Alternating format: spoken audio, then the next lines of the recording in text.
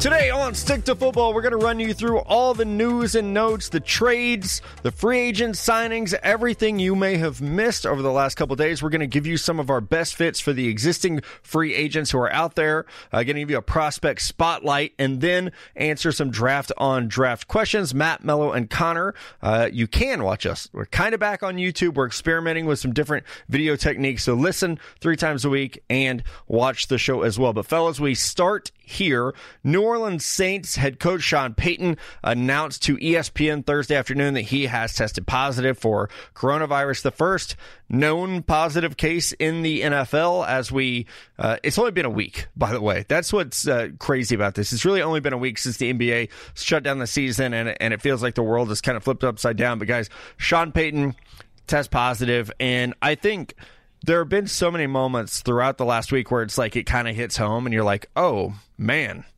like that's the NBA season shut down. There's no March Madness. School's canceled. And this is much smaller than that, obviously. But when it's someone that you've covered and seen a million times, and now it's a little bit closer to home, maybe. It is really weird. I think the whole thing, the last week that we've been talking about, it didn't feel real until it started to affect the sports world. Even I was sitting there stupidly questioning, like, is this thing that big of a deal? Is it that big of a deal? The NBA gets affected by it, and now football fans getting affected by this with the Sean Payton news. It sucks. Hopefully we can get this thing under control. I know that I'm ready to have sports back, especially real football, so I don't want this to carry over into the fall. Stay at home. If you're not at home, go home. Stay there. Yeah, I don't know how much more info you need at this point to start taking this serious. I mean, obviously the coastal cities got hit, and a lot of these shutdowns went into effect there first, but now it feels nationwide. And for Sean Payton, it's good news that early reports are that he is feeling good. I think that's the most important thing in all of this. But if you need any more evidence that this thing is real, it's spreading across every single major sports league. It's spreading across actors, all kinds of celebrities, and it could happen in your own family. So, I mean, just stay inside, wait it out, and everyone's going to get through this. Right. This is I know people have, the meme of our parents and grandparents went through, the Depression and World War II and Vietnam, and we're just being asked to stay home and watch Netflix. Like, that's all you guys got to do. Stay home and listen to the podcast. There's 2.5, almost 3 years worth of podcasts out there just of us talking that you could go back and listen to. Call it the new Sticky Challenge. I just want to see pictures of you guys sitting home in your fucking sweats watching this podcast. It's the most millennial thing that could happen to the millennial generation. It's like, we just need you to stay home, and we're still failing at it. Yeah, we'll get there. All right, let's get into the football news. Thomas John Brady is a Tampa Bay Buccaneer. It really did feel like, especially after he said, hey, I'm not going back to New England, it was like, okay, it's the Chargers or the Buccaneers, and you could pretty quickly tell the turn in the tide of Brady going to Tampa Bay, where he will have Mike Edwards, Chris Godwin, I guess we have to say O.J. Howard, even though he hasn't done anything. Same for Ronald Jones in the backfield. But he gets Bruce Arians, who has now coached Peyton Manning, Ben Roethlisberger, Andrew Luck, Carson Palmer, and Tom Brady. Not a bad cast of characters Bruce Arians has coached. And I think it's an interesting fit. We were kind of talking about this week, Matt. I really thought that he was going to lean more towards the Chargers and what they had to offer. I didn't think that the downfield throwing offense of Bruce Arians would kind of entice him there, but apparently the proximity to New York City is going to be a big deal for Tom Brady with those quick flights. And I think this offense can change. I don't think that Bruce Arians is going to say, well, I brought in Tom Brady, now I'm going to make him every other quarterback that I've had. I think that Arians recognizes that kind of later in his career here with Tom Brady, the offense is going to have to be a little bit different. You can take a little bit of what Arians wants, a little bit of what Brady wants. You have the tools to be successful in any offense. So the more you piece these puzzle pieces together, the more it makes sense. And for Brady, it's a ton of fun. I mean, you're going to an offense. This is something I talked about with Adam Lefko on his show, the Lefko Show. Look at the weapons they have there. Mike Evans, Chris Godwin, they have a great coaching staff. I think Ronald Jones started to turn it on last year. You get some pieces on this offensive line.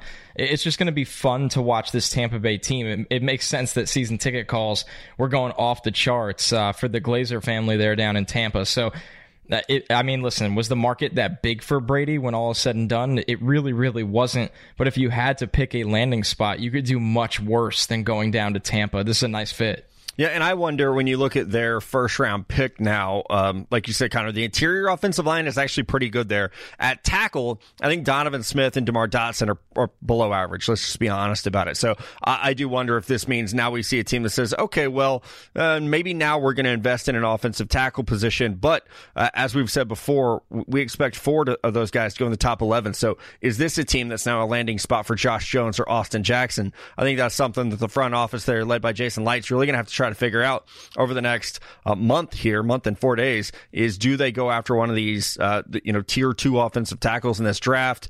They bring back Shaq Barrett on a franchise tag. They've made some other moves to bolster the defense, but I think this is a team that, yes, offensively, I think they're going to be really, really explosive. We all loved Devin White, who they got in last year's draft. So there's some players there. This is not a complete roster. I do think the Chargers roster overall is actually better because of what they have on defense. But as I've been screaming from the mountaintops, if I'm Tom Brady and I'm almost 43 years old, I do not want to deal with Patrick Mahomes twice a year in the AFC West. So I think that almost sealed the deal of, if you want to win, you have to get out. You have to go away from the AFC West, which we saw this next guy do. Connor and I talked about it a little bit on the Wednesday show, but it's official now. Phillip Rivers to the Indianapolis Colts. And talk about a roster that's, they're a win now. You trade your first-round pick to get DeForest Buckner. You bring back Anthony Costanzo at left tackle on a 2-year deal. And you get Phillip Rivers what amounts to a year-to-year deal. Guys, we love Marlon Mack in the backfield. We've had him on the show. Huge fan of his. But the wide receiver core, T.Y. Hilton, Paris Campbell, that crew, they got to stay healthier. This is not going to work. Oh, I definitely agree. I think they have the tools, but you got to get all these guys on the field, even if it's, Marlon Mack. Looking at this offensive line, I think it's one of the best in football. So you can see why Papa Phil says, yeah, I'll go ahead and join that. The Chargers don't want me back. I feel like this is a good fit. Bring in a veteran guy. It's a 1-year deal. You can still keep Jacoby Brissett around unless Belichick gives you that call and wants him back. But I like that quarterback room. Give another year with Brissett to help out around Phillip Rivers, see what he can do. And then maybe next year, if you're not in position to take a quarterback, you can have Brissett come back and be your starter. Still have to fill some other holes on this team, but working the trade market the way that they did, things are looking up in Indianapolis. Yeah, I think this move has maybe the biggest spectrum out of a lot of the moves we've seen. This could work out great. This could fall on its face. There was times last year where Phillip Rivers' arm was dead, and it looked like his days as a quarterback were certainly behind him. But now you get a little bit of being rejuvenated in Indy. You obviously love the staff. You love the fit. The offensive line can really pass protect him. It's great that Anthony Costanzo didn't retire, came back on a 2-year deal at pretty good market value for how good of a player he's been, how reliable of a player he's been. Now the Colts go into this draft. They have the 2 second-round picks. They get them some wide receivers. I know they have some guys there. Maybe they'll get something out of Paris Campbell this year after a dud of a rookie season from him. And when it comes down to it, listen, you can lean on this run game with the interior offensive line you have, a healthy Marlon Mack. So for Rivers, this is a great outcome for him, and maybe he'll come in a little bit more rejuvenated this year. Teddy Bridgewater, one of my favorite quarterbacks in the NFL. That is not a joke. I actually love Teddy Bridgewater. Goes to the Carolina Panthers. I think this surprised a lot of us because within the last couple of months, there had been some reports that, hey, they were going to wait and see what happened with Cam Newton, see where he was health-wise. I actually firmly believe that the outbreak of coronavirus, the team facilities being shut down, I think that this played a big part into that. The Panthers are really, for the next 2 months maybe, not going to be able to evaluate Cam Newton, see where he's at in his rehab, see where he's at in his process. You almost had to make a decision right now. From a cap perspective, letting Cam Newton go, and he could be cut as we're sitting here recording Thursday afternoon, or trying to trade him makes the most sense. But with Teddy, you get someone who, again, something we've said a lot on this show, he needed to be in the southern part of the country or play in a dome. This is not a strong arm, but he's efficient. He's incredibly effective as a passer. When you have DJ Moore, Curtis Samuel, you have Christian McCaffrey going to catch 100 passes out of the backfield, I think Teddy Bridgewater fits very, very well with these offensive weapons they have. Now, we don't know what this offense is really going to look like. With Matt Rule as the new head coach, I would imagine we're going to see it spread out. We're going to see the ball get thrown a lot. But the real interesting case here will be what they get out of the offensive line. Greg Little, a second-round pick last year. Taylor Moton, a second-round pick several years back. But they also have the number 7 pick in the draft, guys, where they could go defense. Hell, they could go wide receiver. If Matt Rule really wants to throw the ball, they could add another receiver in there. But it sounds like they do like the young guys at tackle. Yeah, it sounds like they like their defense too. I like the signing. I was surprised that it was 3 years, but for Teddy to stay in the NFC South, I think that's a big deal. He's already familiar with playing against teams like Tampa Bay and Atlanta. He's going to be familiar with what the Saints are doing, so it's a good fit for him. I was a little bit surprised to see the Panthers go after a quarterback, especially one on a 3-year deal. But with Cam, I think it's just time to separate. It's time to part ways. I know he didn't want to, but the writing was kind of on the wall. He hasn't been playing well. He hasn't been playing much the last couple of years. Hopefully he can get a new opportunity somewhere else. I like the player. I love what he did in Carolina. It's just time to move on. And I should say, you just made me think of something. Joe Brady's the offensive coordinator there, who he knows. They were together in New Orleans. So he's going to be just fine as far as learning the system and getting in there. Yeah, so it's a seamless fit. I like that fit a lot. And what they're going to do with this, early pick in the draft, number 7 overall, endless options. I mean, they could really go anywhere except for running back. Just don't take a running back. Yeah, I like the fit. I think Teddy made a really good choice here. It's interesting because they're kind of 1 foot forward, 1 foot back with this rebuild or not rebuilding. That's what I'm trying to figure out. I'll say this for the Panthers. Obviously, you can get a really good player in Isaiah Simmons where they're drafting. I would like to see them take one of the top offensive linemen. I was personally not a Greg Little believer. We'll see what he has if they do opt to start him. I know he went in the 2nd round. I saw him as a day 3 player last year, had a 5th round grade on him. They are in prime position to build a phenomenal offensive line for Teddy. They have a lot of skill talent there in Carolina that he's going to thrive with in that offensive coordinator. So I would like to see them really start getting that foundation going with that 1st round pick. Yeah, and they could, like you said, Mello, they could go a lot of ways. Isaiah Simmons makes sense. CJ Henderson, I know that might be a little bit early for him, but we've talked about him 9 to Jacksonville, a team that you lose James Bradbury, and yes, Dante Jackson's there, but they're going to have a need at the corner position. So, man, that's early for corner. I would have a big problem with that if I was a Panthers fan. If it's not Jeff Okudah. Yeah, if it's not Okudah. I think it would just depend for me who is on the board. And like you said, Matt Rule did not pick Greg Little.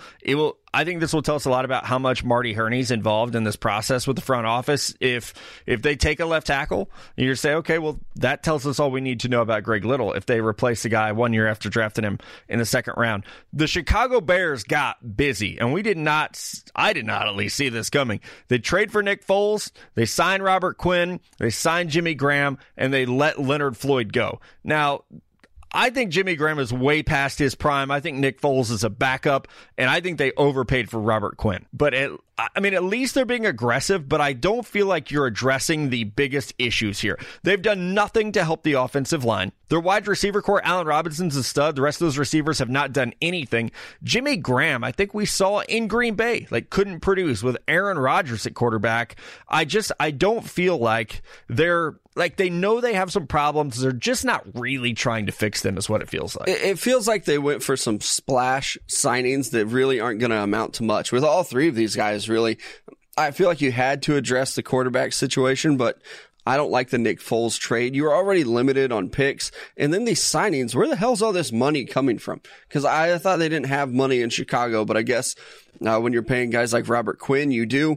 Questionable moves. I don't know that any of these signings really solve their problems. Yeah, I was not a fan of the Nick Foles move, and I don't think any Chicago Bears fan was. Jimmy Graham still getting paid out here is kind of unbelievable. I will say Robert Quinn was very good in Dallas last year. I know he had 2 seasons where he was hurt and not as effective, and he really bounced back into the player that was dominant early on in his career. So I understand why he got paid. The potential of this defense is really exciting, but I'm still down on this offense for Chicago. I don't really see how much of an upgrade they necessarily got. And I'll say this, for how much I don't like Nick Foles, the Nick Foles acquisition, I don't think Mitch Trubisky will beat him out in camp. That's going to be, if we have training camp, that's going to be one of the better battles to watch that might actually be between bad quarterbacks, is to see who wins that. When I know everyone's saying, oh, Nick Foles has had success in offenses like Matt Nagy's.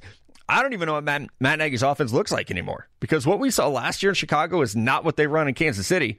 So I can't imagine that maybe Trubisky is holding you back that far. But I did just want to, I don't love what the Bears have done here. They have to address offensive tackle. They don't have a 1st round pick. They do have 2 in the 2nd round. So unless they're going to try to trade up, you're probably getting backup caliber tackles in the 2nd round. Darius Slay is officially out of Detroit, somewhere he wanted to get out of badly. And fellas, we can talk about what this means for the Eagles, who also picked up Javon Hargrave. They filled two gigantic needs already early in this process. But it feels like now for the Detroit Lions, even if they trade out of that 3 spot, we've been mocking Jeff Okudah there for what feels like 4 months. Can probably go ahead and put that one in ink. As long as he's on the board. It also feels like there. They don't like members of their own secondary, though. Trading Quandre Diggs, now getting rid of Darius Slay. I really liked Slay. I was hoping that he would end up on the Chiefs. I love that signing for the Eagles. The Eagles fans should be very happy with that. You didn't give up much to get him. So it does seem like the Lions maybe want to go with corner, but also how much do they value corner? So it is a kind of a toss-up right now, in my opinion. I mean, Patricia coming from New England, you look at Flores, they went out and gave Byron Jones big-time money, so there is a blueprint there for those defenses to have a shutdown corner. So Okudah, he's a perfect fit. It makes sense. The question is, do they move out of that spot for a team that wants to come up for not only Tua, but also Justin Herbert? As for the Eagles, they've made 2 of my favorite moves this offseason, whether it was signing Javon Hargrave for the pass rush in the middle, now Darius Slay, obviously, on the outside. And I know he's 29, but the guaranteed money's in the first 2 years. I think they'll be productive years. I love how aggressive Howie Roseman is every single offseason. Yeah, and they still have the 21st pick in the draft where they can get a Justin Jefferson-type player and fill one of those other big needs at wide receiver. If you want to go linebacker in the second round, Jordan Brooks, Malik Harrison, there's going to be options there for them to continue to fill some of the needs that they have. Now, the LA Rams, where we knew they were up against it. Jared Goff got a big payday on Thursday as his contract became, some of the guarantees became, some of the money became guaranteed. That's what I'm trying to say. But the Rams now have lost Dante Fowler in free agency to the Falcons. They lost Corey Littleton in free agency to the Raiders. And Todd Gurley was cut Thursday afternoon, literally minutes before they owed him $10.5 million. I think you can spin this and say no running back should ever be paid that type of money on a second contract ever again. But for Todd Gurley, we'll see where he ends up. We're going to talk about that in the second segment. But fellas, that's actually what I wanted to ask you. We have guys like Christian McCaffrey, Saquon Barkley, who are going to be coming up very soon for deals. Do you pay those guys a record-breaking second contract? Nope. Wouldn't do it. Wouldn't even touch it. Just no. I don't even know if I'd give him Todd Gurley money. Let's see in the next couple of years where the market is on running backs. But no, I think you've seen every team that's ever extended a running back, they ended up getting burnt on the deal. We'll see what happens with Zeke. I love what he's done in Dallas behind a great offensive line with Dak Prescott. But also, what's that deal going to look like in 3 years? Are they going to be trying to get out of it just like Todd Gurley? So we'll see what happens. It's a very early prediction, but I'm not paying a running back. I know those guys were drafted very high, and that's going to play into it when it looks at the front office re-signing these guys, but I wouldn't pay a running back right now. You can find them. Look at the Eagles. Miles Sanders last year, it came and was very productive as a second, third round pick. Yeah. You can get a running back. Put Damian Williams off the street into the backfield. Yeah, and won a Super Bowl. And obviously that's a very good offense, but your team, there we go. We'll just do this thing. You can find a running back that can play special teams and he can still get 100 yards a game in the right system with the right offensive line. There aren't many I would pay. I would say at least 9 out of 10 I wouldn't pay. I would pay Christian McCaffrey, 1,000-yard receiver. He's 23 years old after 3 seasons, so he came into the NFL at a really, really young age. I would at least extend him, until he's 27 or 28 years old. I think he can be a guy, kind of how Matt Forte was, or just a special pass-catching back that does everything. But outside of that, I can't think of anyone else. Yeah, with McCaffrey, you could at least just move him to wide receiver if you needed to. Exactly. Right? He plays slot anyway. Right. Yeah, I mean, so it's not a real running back there. Last thing before we take a break, it was, and I believe Ian Rappaport broke this story today, that before all private workouts got shut down, the Miami Dolphins attempted to bring in quarterback Tua Tagovailoa. There's been a lot of reports from the Miami Herald that, they don't like Tua. They don't like Tua. Well, they were trying to bring him in when basically all NFL travel got shut down. I have heard it both ways over the last week when no one has anything to do and scouts are just texting away. I've heard Justin Herbert. I've heard Tua. I don't think anyone outside of maybe Chris Greer knows right now who they're taking at quarterback. I think it's a lying type of season. You're going to get teams that get that local guy that say, hey, put this out there. We hate Tua. We're not taking him. And you just get that misinformation from a lot of teams. And I think it's going to happen a lot this year because we haven't seen teams visit. We know that they probably tried to bring in Tua. couldn't happen. So you're going to get a lot of misinformation. It's going to be hard to sort through the trash. And I'll say this, they probably don't even know who they're trying to take right now because they've probably been all over to his medicals. So when it comes down to it, they might be sitting there and going, hey, if we're not comfortable with the medicals, by the time draft week rolls around, we like Justin Herbert enough where we'll take him or we'll trade up for him. And maybe something they do like is they feel like they could sit there at 5 and get Herbert rather than being super aggressive to go up to 3 to get Tua. But I think the Dolphins have officially become maybe the most interesting team in the top 10 of this NFL draft. Yeah, with 5, 18, and 26 in the first round, the Dolphins can go a lot of directions. And if you don't have to give up one of those or your 2 second-round picks to get the quarterback, you're going to feel a heck of a lot better about your situation. Let's take a break. When we come back, we're going to run through some of our favorite fits for the free agents who are still on the board. The first wave of free agency is come and gone, and there are still good players out there on the market, whether it's a Todd Gurley who was released late, a Cam Newton who could be traded or released outright, or other guys like Jadeveon Clowney who probably due to some medical issues in his past and not able to take a physical is still sitting out there on the market, guys. So we're going to go kind of rapid fire through some of the top players out there on the market and see where we think they would be a good fit. Let's start with Jadeveon Clowney, who seems like is probably going to have to take a shorter term deal because of the fact that he can't go in and go through a medical. He can't go through a physical, which for a player who's been very banged up, also very productive when he's on the field, I think that's something that is slowing the market for him. So when I look at Clowney, I think a team that has been very aggressive this year and has the money to do something, even if it's a 1-year, $18 million, is the Indianapolis Colts. We've seen them make a big move for DeForest Buckner and then give him $21 million a year. If you want to round out this front four where they've thrown a ton of draft picks at guys, haven't necessarily hit on anyone yet. They brought in a Justin Houston last year. I think Clowney could fit very well in what they're trying to do defensively. Yeah, and I would agree with that. So I'll give a different team. I think the Dolphins are out there and they're spending money. They're bringing in a lot of good veterans too. I still think they have a need, an edge rusher, a guy that could come in and get after the quarterback. And right now, Jadeveon Clowney is the best one out there. So I wouldn't be surprised if the Dolphins weren't done making moves to say, hey, we're building something here. We're going to get a young quarterback. Why don't you come over here? Or, even like the Colts, they already did it with Papa Phil. Might as well bring in Clowney too on a 1-year deal. Maybe don't have to pay him that much, but like a prove it deal. I guess we can start calling it the Ryan Tannehill deal. I think for Clowney, you should just go back to Seattle. Now, I can't speak to what the interest level was or how much money they felt allocating.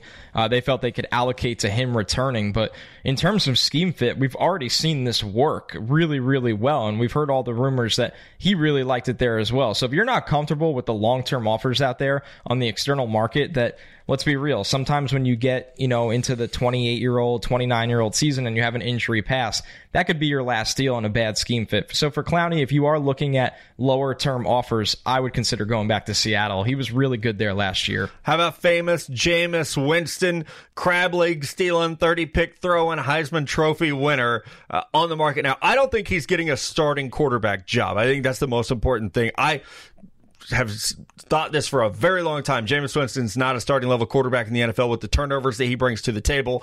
I think going somewhere like the Pittsburgh Steelers where Big Ben's probably going to get hurt and you could play in a vertical offense from the pocket where you're just going to be able to launch passes down the field and they still have a little of that no risk it, no biscuit mentality. I think Winston would be a very good backup for Big Ben. Maybe not the most liked quarterback room in the NFL if you have Big Ben, Jameis Winston, and Mason Rudolph, but it definitely fits offensively. It might be one of the worst of all time, but they brought in quarterbacks like that before, like a Byron Leftwich at the end of his career to do it.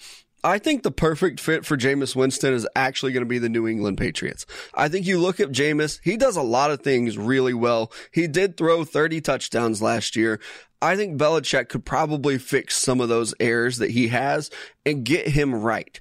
I also think that he's had a lot of off-field issues, and you're not going to go to New England and have off-field issues. So if I'm Jameis Winston, I'm calling the Patriots, and I'm saying, please bring me in, let me have a chance. I'll keep my mouth shut. I'll keep my hands free of crab legs. Just show me how to be a quarterback. I was going to say, I don't think he'll be fortunate enough to hear from either of those franchises with how Jameis Winston has played and with how he's acted in the past. Now, I think when you look at one team where you can get a fresh start, I look at the Washington Redskins. I know Dwayne Haskins is there. I know they don't want all this turmoil, but you still need a backup quarterback at the end of the day. And those are the roles he's looking at. And he's not looking at places that the backup spot is a premium one. That means going to where a staff is going to elevate you or going to where you're expected to compete for the job. But I think with Washington, if things did not go well for Haskins this year, Jameis would get another chance to be on the field and, advertise himself before he realistically hits free agency again next year, guys. I don't think he gets more than a one-year deal at this point. All right, how about this one? Melvin Gordon, who turned down 1 year ago a deal from the Chargers that he is not finding on the market as we sit here Thursday afternoon. I still feel like Gordon is a starting level running back who needs someone to help with him, like we saw with an Austin Eckler. So I'm going to say the Miami Dolphins, a team that has already brought in Jordan Howard, but last year they were led in rushing by Ryan Fitzpatrick. That's a problem for me. So no, I don't think Jordan Howard's the answer, and I don't think Melvin Gordon alone would be the answer, but together, I think you have at least the framework of a pretty good backfield. You probably still want to address like a smaller scat type guy like an Anthony McFarland at some point in the draft, but I think Melvin Gordon in Miami definitely fits and makes some sense. I think it fits and it makes sense, but I think the Steelers make better sense. When I'm looking at this lineup and what they have left, there's some holes at running back, and I love James Conner. I love his story, but the guy struggled. He wasn't healthy last year. He struggled when he was on the field, and that offense really missed a good running back. I think if Melvin Gordon can get himself in this offense, he can catch the ball out of the backfield well enough. He can run strong enough. I love this fit, and again, if I'm Melvin Gordon, I'm probably picking up that phone and trying to call the Steelers, who are still a very good team in the AFC, who might be willing to pay a running back some money, just not a lot, like we've seen them do with Le'Veon Bell. I'm going with the Buffalo Bills. I know they have Motor Singletary over there. He's a really fun, exciting player. They've been open to needing a complementary back for him. He's somebody that, was a little banged up last year, and you want a tandem here in Buffalo. They're a team that runs the football a lot there with Josh Allen under center, a really, really good rebuilt offensive line. They have plenty of guys at wide receiver that can stretch the field, whether it's Diggs, Brown, you have Beasley in the slot. I think getting a running back of Melvin Gordon's ability, 3-down ability over there to pair with Singletary, I think the value will be right for him, and I think the fit is best in Buffalo. I actually agree with both yours. I like both those fits a lot. Robbie Anderson maybe goes back to Connor's New York Jets, but if Robbie hits the market, and I'm actually a little surprised at the fact that there has not been more interest here. Me too. I think we were all waiting for Amari Cooper, obviously, but now I'm a little more surprised that Robbie has not been plucked up. How about the Denver Broncos? Love what they have in Cortland Sutton, but a team that needs a speedy inside receiver to grow with Drew Lock, Noah Fant. We've seen them already add Graham Glasgow to really improve this interior offensive line. They traded for Jarrell Casey. They're being aggressive here, and I think Robbie Anderson would be a very aggressive move. Not sure he fits Denver as a city that well, but I think Robbie would fit that offense great. Well, I'm going to put him in Green Bay. So how do you think he fits there in Green Bay? I don't know how he fits in the city. I love the way he could fit on this team, though. You look at Devontae Adams. He needs a receiver opposite of him because they really struggled last year at times with that. Robbie Anderson can stretch the field. He can keep that defense honest. It gives Aaron Rodgers another target to free up Aaron Jones in the rushing game. And Green Bay is showing that they are going to spend money. They like veteran guys. I think if Robbie Anderson on the right deal, if you can get him here, I think the fit is just perfect in Green Bay. Yeah, I agree with that one. I thought they should have traded for him at the deadline, and they did not show interest there. I thought the Eagles were going to come out of this thing day one, or the Raiders, and get this one done. Both teams that needed speed at wide receiver. Maybe they still do, and they wanted the market to trickle down, but the fact this is not done, I know he has an offer on the table from the Jets, and I still think the fit is the Jets, and that's not me being biased. That's just me saying his market did not develop the way he thought it would, and he has good chemistry with Sam Darnold. He's been very, very vocal about that. Robbie's a guy that came out of Temple undrafted for a reason. He had a lot of growing up to do, and somehow he found that in Florham Park, New Jersey. That is not easy to find a place to do that. So I think for Robbie, it's looking like it's going to be maybe a 2-year deal with some good guarantees, but not the 4-year deal for $45 million that he wanted. And going back to the Jets, he would still hit free agency, guys, with the new CBA cap spike, I think at 27 or 28 years old, where he can go get paid again. Devonta Freeman was a cap casualty by the Atlanta Falcons, but also someone who, he was not playing up to his contract. They've decided to go in a different direction. Devonta Freeman is now out there.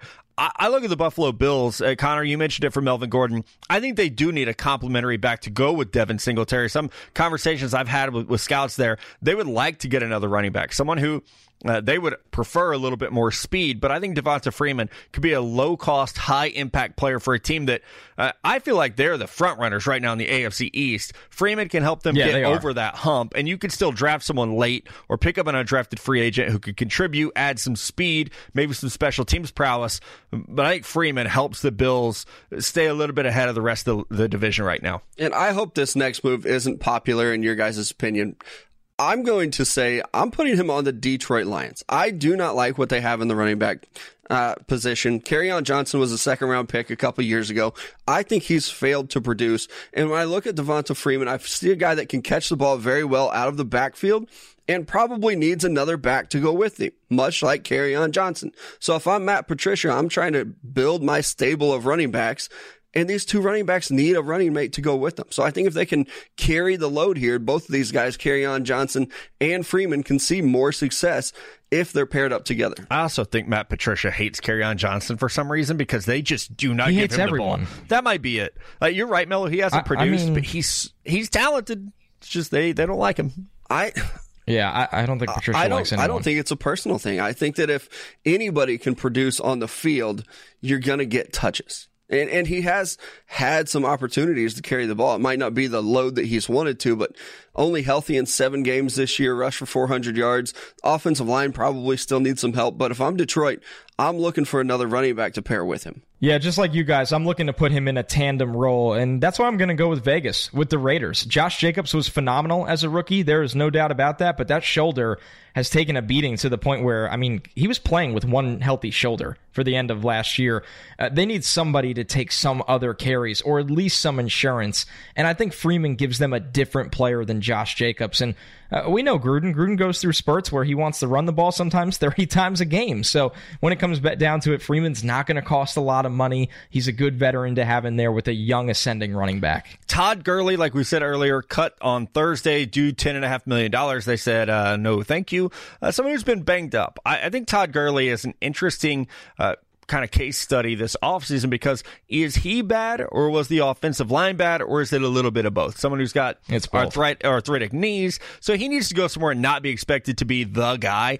If I'm Todd Gurley, I'm going to hitch my wagon to Tom Brady and go to Tampa Bay and be the David Johnson to Bruce Arians' offense here where, no, you're not getting 30 touches a game. They have Ronald Jones for some of that. But I think Gurley, I don't know what he's going to be in 2020, but I would be willing to roll the dice and on a $10 million for 1 year to see what kind of guy he could be. And, if you want to load that fucker up with incentives, go for it. But I think a low-risk contract like that, somewhere where he can get back to being that off-tackle, high-reception type back that he was. Yeah, in 2018, he was one of the best backs in the league and then could barely finish that season, even in the Super Bowl run that they had. And then last year, it looked like we saw a completely different running back. I'm gonna steal this. I'm gonna pair him with another good running back too. I'm going with the Philadelphia Eagles.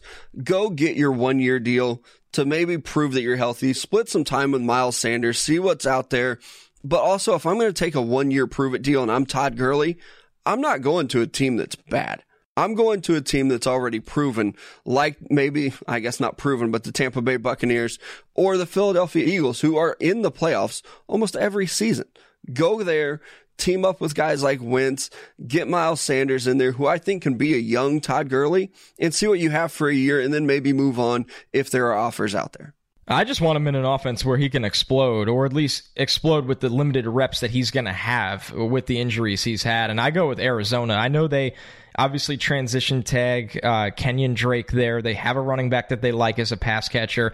Gurley can do a little bit of everything. And I think we've seen from Cliff Kingsbury, he's just going to load up on weapons, guys. You look at how they're going to build that thing over there. They brought in Kenyon Drake. It worked out really well. They traded for DeAndre Hopkins. They give up essentially nothing for a star wide receiver to play with Andy Isabella, Larry Fitzgerald, Christian Kirk. They're definitely going to draft offensive line in the top 10. So if Gurley's number is a 1 year deal, Arizona can make this thing happen and have reliable weapons across the board. How about this one? As we're recording, he has not been traded. I think it's going to be very hard to trade Cam Newton because of the injuries and not being able to have him in for a physical. So let's assume Cam Newton hits the market and is released by the Carolina Panthers. Where are the best fits for him? Where do we think he'll land? I'm going to go back to the LA Chargers, the team that missed out on Tom Brady. And I know Ian Rappaport said that they're not going to sign a free agent. They're not going to trade for anyone, which tells me they're going to address it at number 6 in the draft. But my best fit, not a prediction, just best fit for Cam Newton would be to go work with Anthony Lynn, to go to LA where he can be marketable. You can be the face of a new stadium that's opening. Be the guy on all the billboards while they try to sell tickets opposite Jared Goff and Aaron Donald with the Rams. So maybe the best football fit, it might not be there. And it sure sounds like they're not going to go that route. But if I'm Cam Newton, I'm trying like hell to get to LA so that I can be with the Chargers. Yeah, and for me, I'm going to team him up with his old coach. I'm going to say the Washington Redskins. I don't think that Cam is in a part of his career where he can go and be the starter, but he might be able to push a young quarterback like Dwayne Haskins to that next level and say, okay, I'm a proven veteran back here.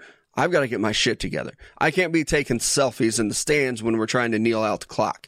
So I think that Cam Newton going there, kind of being that tutor for Dwayne Haskins, but also pushing him along is going to be a great fit. Plus, you get to work in a system that you're already a little bit familiar with. So for me, the Redskins are the perfect fit for Cam Newton. The Chargers are the most logical choice here, but I don't want to just sit here and agree with Matt. So I brought a different option to the table. The Miami Dolphins. I know they have Ryan Fitzpatrick there. I know they're going to draft a quarterback. But when you look at Cam, if they draft Tua, there's no guarantee Tua's ready to rock and roll this season right away. And down with the Dolphins, he might be able to actually win that starting job and elevate a team that's made a lot of free agency moves. I don't think this team is going into this year saying, hey, if we win 3 games, who cares? They overachieved, but I think that's what it felt like last year. This year, it feels like they're ready to step on the gas a little bit in the AFC East. And if they want to upgrade from Fitz and they do have plans to take Tua and know he won't be ready, give Cam a look. All right, it is prospect spotlight time. We're each going to pick a player, and today the rule was you had to pick somebody in the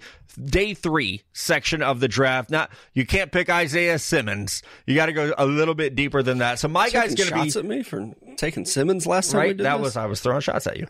I'm going to take KJ Hill from Ohio State, who I thought at the end of the 2018 season when he had Dwayne Haskins chucking the ball down the field was like, man, this guy's going to be a player. Well, came out this past year, his production dropped off quite a bit. He had more touchdowns, but his catches dropped, yards dropped. I still am a firm believer in KJ Hill. I know he played a ton of outside wide receiver for Ohio State. I think he could be a very, very good slot weapon at the next level. I think his size profile fits very, very well. He's not the fastest guy, but I think he's very quick. That short area quickness, good hands, what we've seen him do in terms of the shakiness, the juice that he has in his game, and almost never dropped a pass when he was at Ohio State. So I look at him, I project him forward, put him in an offense where he can be that inside guy, whether that's, Tampa Bay now, if they need a slot receiver. I know Chris Godwin plays a lot inside, but any team, honestly, Connor's team, the Jets, need a hell of a lot of wide receivers. If they don't get Robbie Anderson back, KJ Hill could be a day 3 option in the slot where he could be a really good player. I think the Colts are going to need to add some wide receivers. He fits the profile they've had. If the Chiefs could cut Sammy Watkins, they could certainly use someone like KJ Hill. So I think there's a lot of teams where if you're going to go 4 and 5 wide, KJ Hill could be in like the 4th or 5th round, a starting caliber wide receiver that could come in and be a very good player from the slot. Yeah, if it weren't for Clemson and those receivers being so damn good right now, I think Ohio State would have a case for wide receiver U, and they've got some more that are going to come up next year. But for me, I'm going with a deep sleeper, a guy that really I had done zero work on before today, and that's Javon Leak out of Maryland, the running back. One of the first things I do, a little peek behind the curtain, when I'm scouting a player, I go through, I look at height, weight, speed, and when I looked at height, weight, speed for him, I said, oh, this is going to be fun. A running back that ran a 4.6, doesn't have a lot of great size, doesn't have production, but I loved his tape. I mean, really, one of the best running backs that I've done so far. Looking at this next tier of day 3 guys, I think that he can be special. I think what he brings to you as a return specialist is going to be great. He returned 3 kicks during his time at Maryland. And when you look at that 4.65 and the 40, I don't know what the hell happened. I don't know if he was hurt, but he is not slow. This guy can move, and I think that he can be a real difference maker for a lot of teams. I think he can come in day 3 pick and be at least a number 3 running back, work his way into that number 2 spot. Quickness, quick feet, can move in and out of cuts, can hit the deep ball.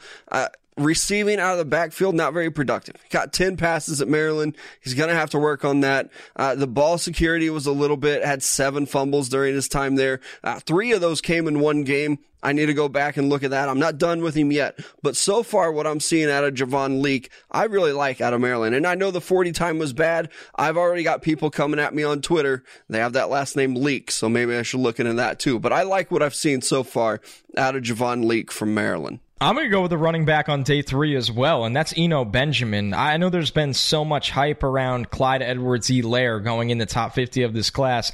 I look at Benjamin and see him as really just a discount version of him. And I think with Benjamin, a lot of it is he did not have a ton to work with that Arizona State offensive line. It felt like he was being hit behind the line of scrimmage over and over again, or he was just always looking for somewhere to go. But when he had space, he made things happen, and he shows up at the combine. First off, really good size for a running back. When I say that, he's a compact runner, 5'9", 210 pounds. He jumps through the roof, really good 3-cone, under 7 seconds. The 40 time 4.57, that's almost standard for running backs these days. It really feels like. But what I like about Benjamin is a 3-down player. He can catch the ball. He can run inside. He can run outside. He finishes runs with power. You have to absolutely love that. Does he have game-breaking speed?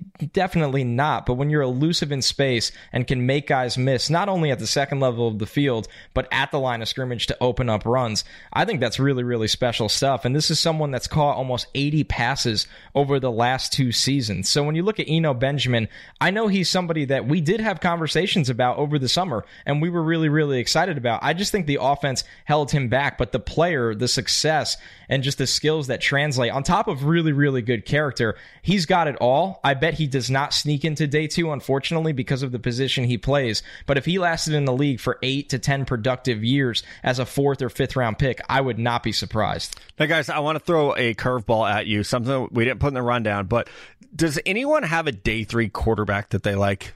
And I don't. Jalen Hurts is not day 3, right? We all agree Jalen Hurts is probably going to go in the 2nd round now, maybe even the 3rd round. So I don't think Jalen Hurts is going to be a day 3 quarterback. Going through Draft 400, I have not found one day 3 quarterback that I was like, yeah, like a little bit Kevin Davidson, a little bit Mason Fine, but like there's some outlier traits for them where it's like, I mean, Mason Fine is tiny. Kevin Davidson has played not great competition at Princeton, and so it's like it's hard to project forward. But if I had to take anyone from day 3 at the quarterback, it would be those 2. I mean, I like Nate Stanley the best out of them, okay, if that tells you anything. As do I, as far as rankings go. Do I like any of them? Nope, I don't. I don't like any of them. I think after Jake Fromm, there's a big fall off. That should tell you a lot, because that's after Jake Fromm. Yeah, actually going to bat for one of these guys is tough. I think there's things with James Morgan where I thought his team was not good. And he has some traits where he can move a little, but he's got a strong arm. He's tough. He got the shit kicked out of him and just kind of kept bouncing back up.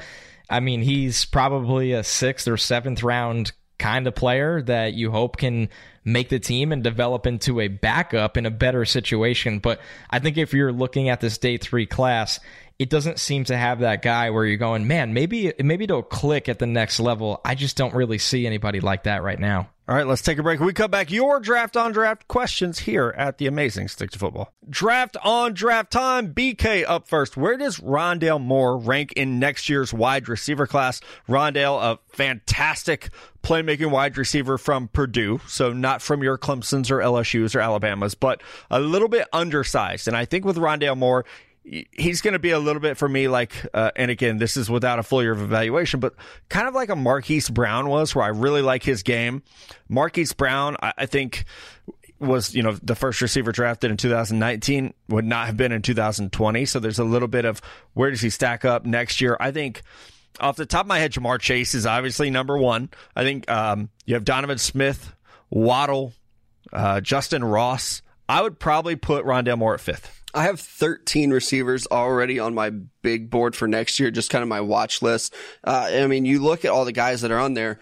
A lot of them don't have injury issues, and we saw that from Rondale Moore last year. I really love what he can do on the football field. He is going to be undersized, though. I think at best he's probably 5'8" and some change. I think they list him at 5'9", so that's kind of scary. I think he's going to fall into that offensive weapon kind of category. He's a bulky receiver for not having a whole lot of height. But when you look at guys like Justin Ross and Jamar Chase, like they're going to be probably, I don't want to say guaranteed top 10 picks, but like they're going to be up there. In this receiver class that we're seeing for next year, it's going to rival the one that we're seeing this year. There are some very good receivers going to be there. So it's hard to tell.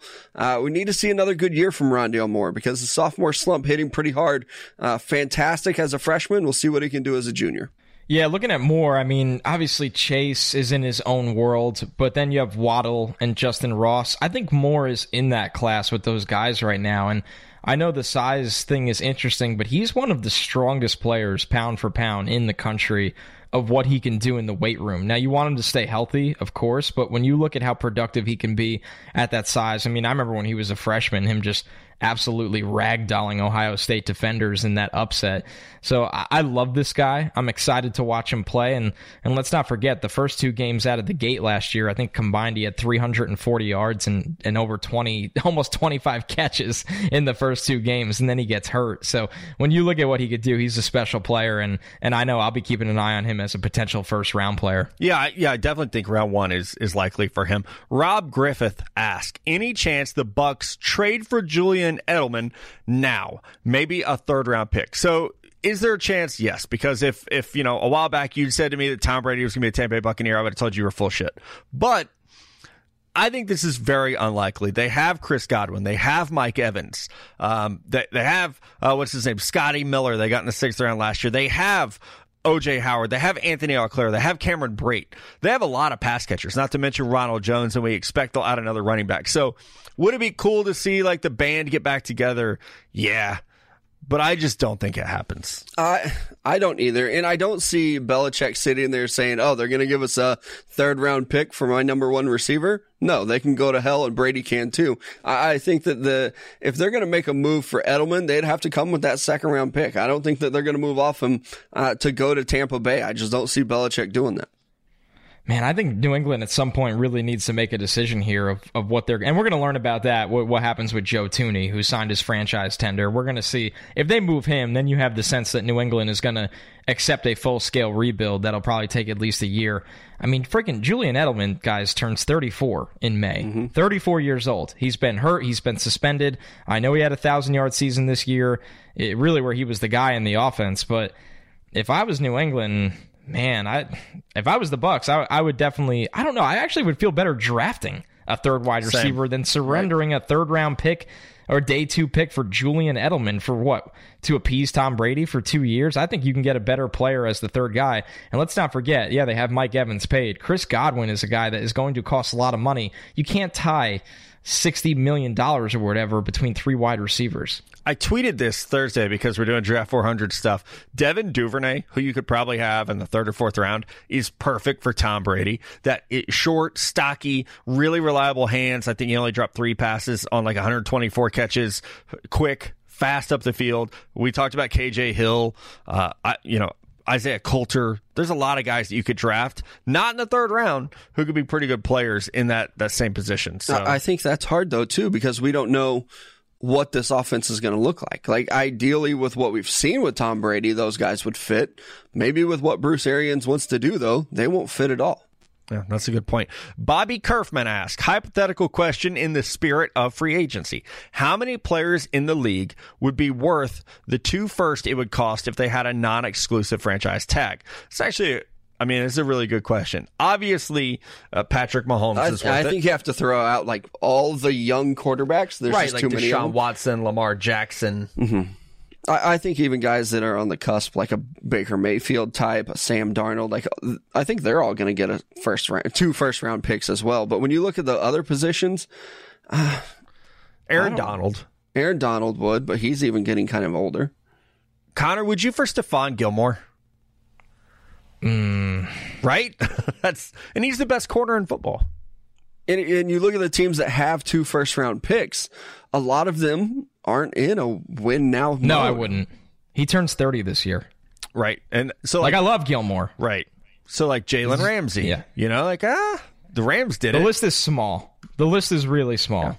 Yeah, and the Rams probably horribly regret everything they've done. The Rams have 10 draft picks in the next 2 years, guys. The Colts probably don't have the picks to do it, but apparently they will give up first-round picks that are pretty high.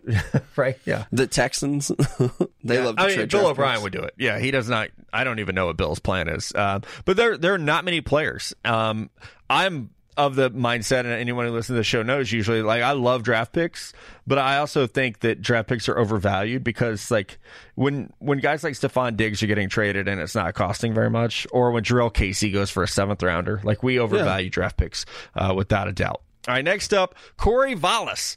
Does the Jaguars signing Joe Schobert mean they are out on Isaiah Simmons if he falls, or could they play him as a safety? I don't think they're out on him, Corey. I will be surprised if he makes it to 9 overall. I know sometimes we do mock drafts and he's available or he falls. That's just because he is hard to slot in to a team based on team needs. But I think that Isaiah Simmons, could he play strong safety? Absolutely. Yes, he could. They have Ronnie Harrison, who's a good player, but I think you find a role for Isaiah Simmons if he happens to be there. Miles Jack, Joe Schobert, Quincy Williams, Isaiah Simmons, pretty good way to slow down the Deshaun Watsons of the AFC South. Yeah, I actually like that signing if you do plan on targeting a guy like Simmons, because then he doesn't have to come in and play linebacker all the time. You can play Miles Jack there, you can play Schobert there, and then you can move around Simmons. You can put him as your, I guess, technically your third linebacker that's on the field, but he never has to come off. If you go nickel, you go dime, whatever package you want, you have more freedom. And him and Miles Jack in the same defense is just something we've been dreaming about for way too long. Yeah, I look at it, man. I really want them to prioritize the offensive line here. And I know people are saying, hey, we have this guy, we have that guy. There's been a lot of players there that have been hurt or have underperformed. And if you go offensive line here, which is fine if you go Simmons, he's going to be a really good player. But I think you can really give Gardner Minshew a chance. And, I mean, if it doesn't work, then you're looking at quarterbacks the following year. It's as simple as that. Yeah, or maybe Justin Fields really breaks out. I think we saw a lot of promise from him last year at least. So you're looking at the quarterback class. So Jacksonville, I like Isaiah Simmons, guys. I'm going to be out in front. There aren't a lot of teams in the top 10 that I think need to prioritize that pick. I don't know how much better he makes those teams in the top 10 that none of them have franchise tackles, it feels like. A lot of them either need quarterbacks or pass rushers or corner, so Chase Young and Okudah are going in the top 10. That's just my hot take. I don't know how much better Isaiah Simmons makes the Jacksonville Jaguars right now. Yeah, that's why I think like Carolina's interesting, Arizona's interesting. You know, it's got to be a team that already has a quarterback. But like you said, Connor, all these teams need offensive tackles, so it will tell us a lot how teams value the tackles in this class. If we've been overrating them a little bit, expecting 4 to go in the top 11, or if we see someone fall a little bit. Last question from Woody Carr. If the Bears can get Jalen Hurts with a second-round pick, what are the chances he beats out Trubisky and Foles to start this season? So there's no way in hell they should throw that much value at the quarterback position. I like Jalen Hurts a lot, and I think, he'd be fun. He'd be very different than what they have there, but I don't think you hold on to Trubisky, sign a very expensive Nick Foles, or trade for Nick Foles, and then draft someone in the second round. I just don't think you could be spending that many resources on a quarterback. Yeah, it's a lot of But assets. they have to get it right. They do have or to he's get it right. fired. I think they might already be. But I mean, you're right. Yeah, fair. Right. That's fair.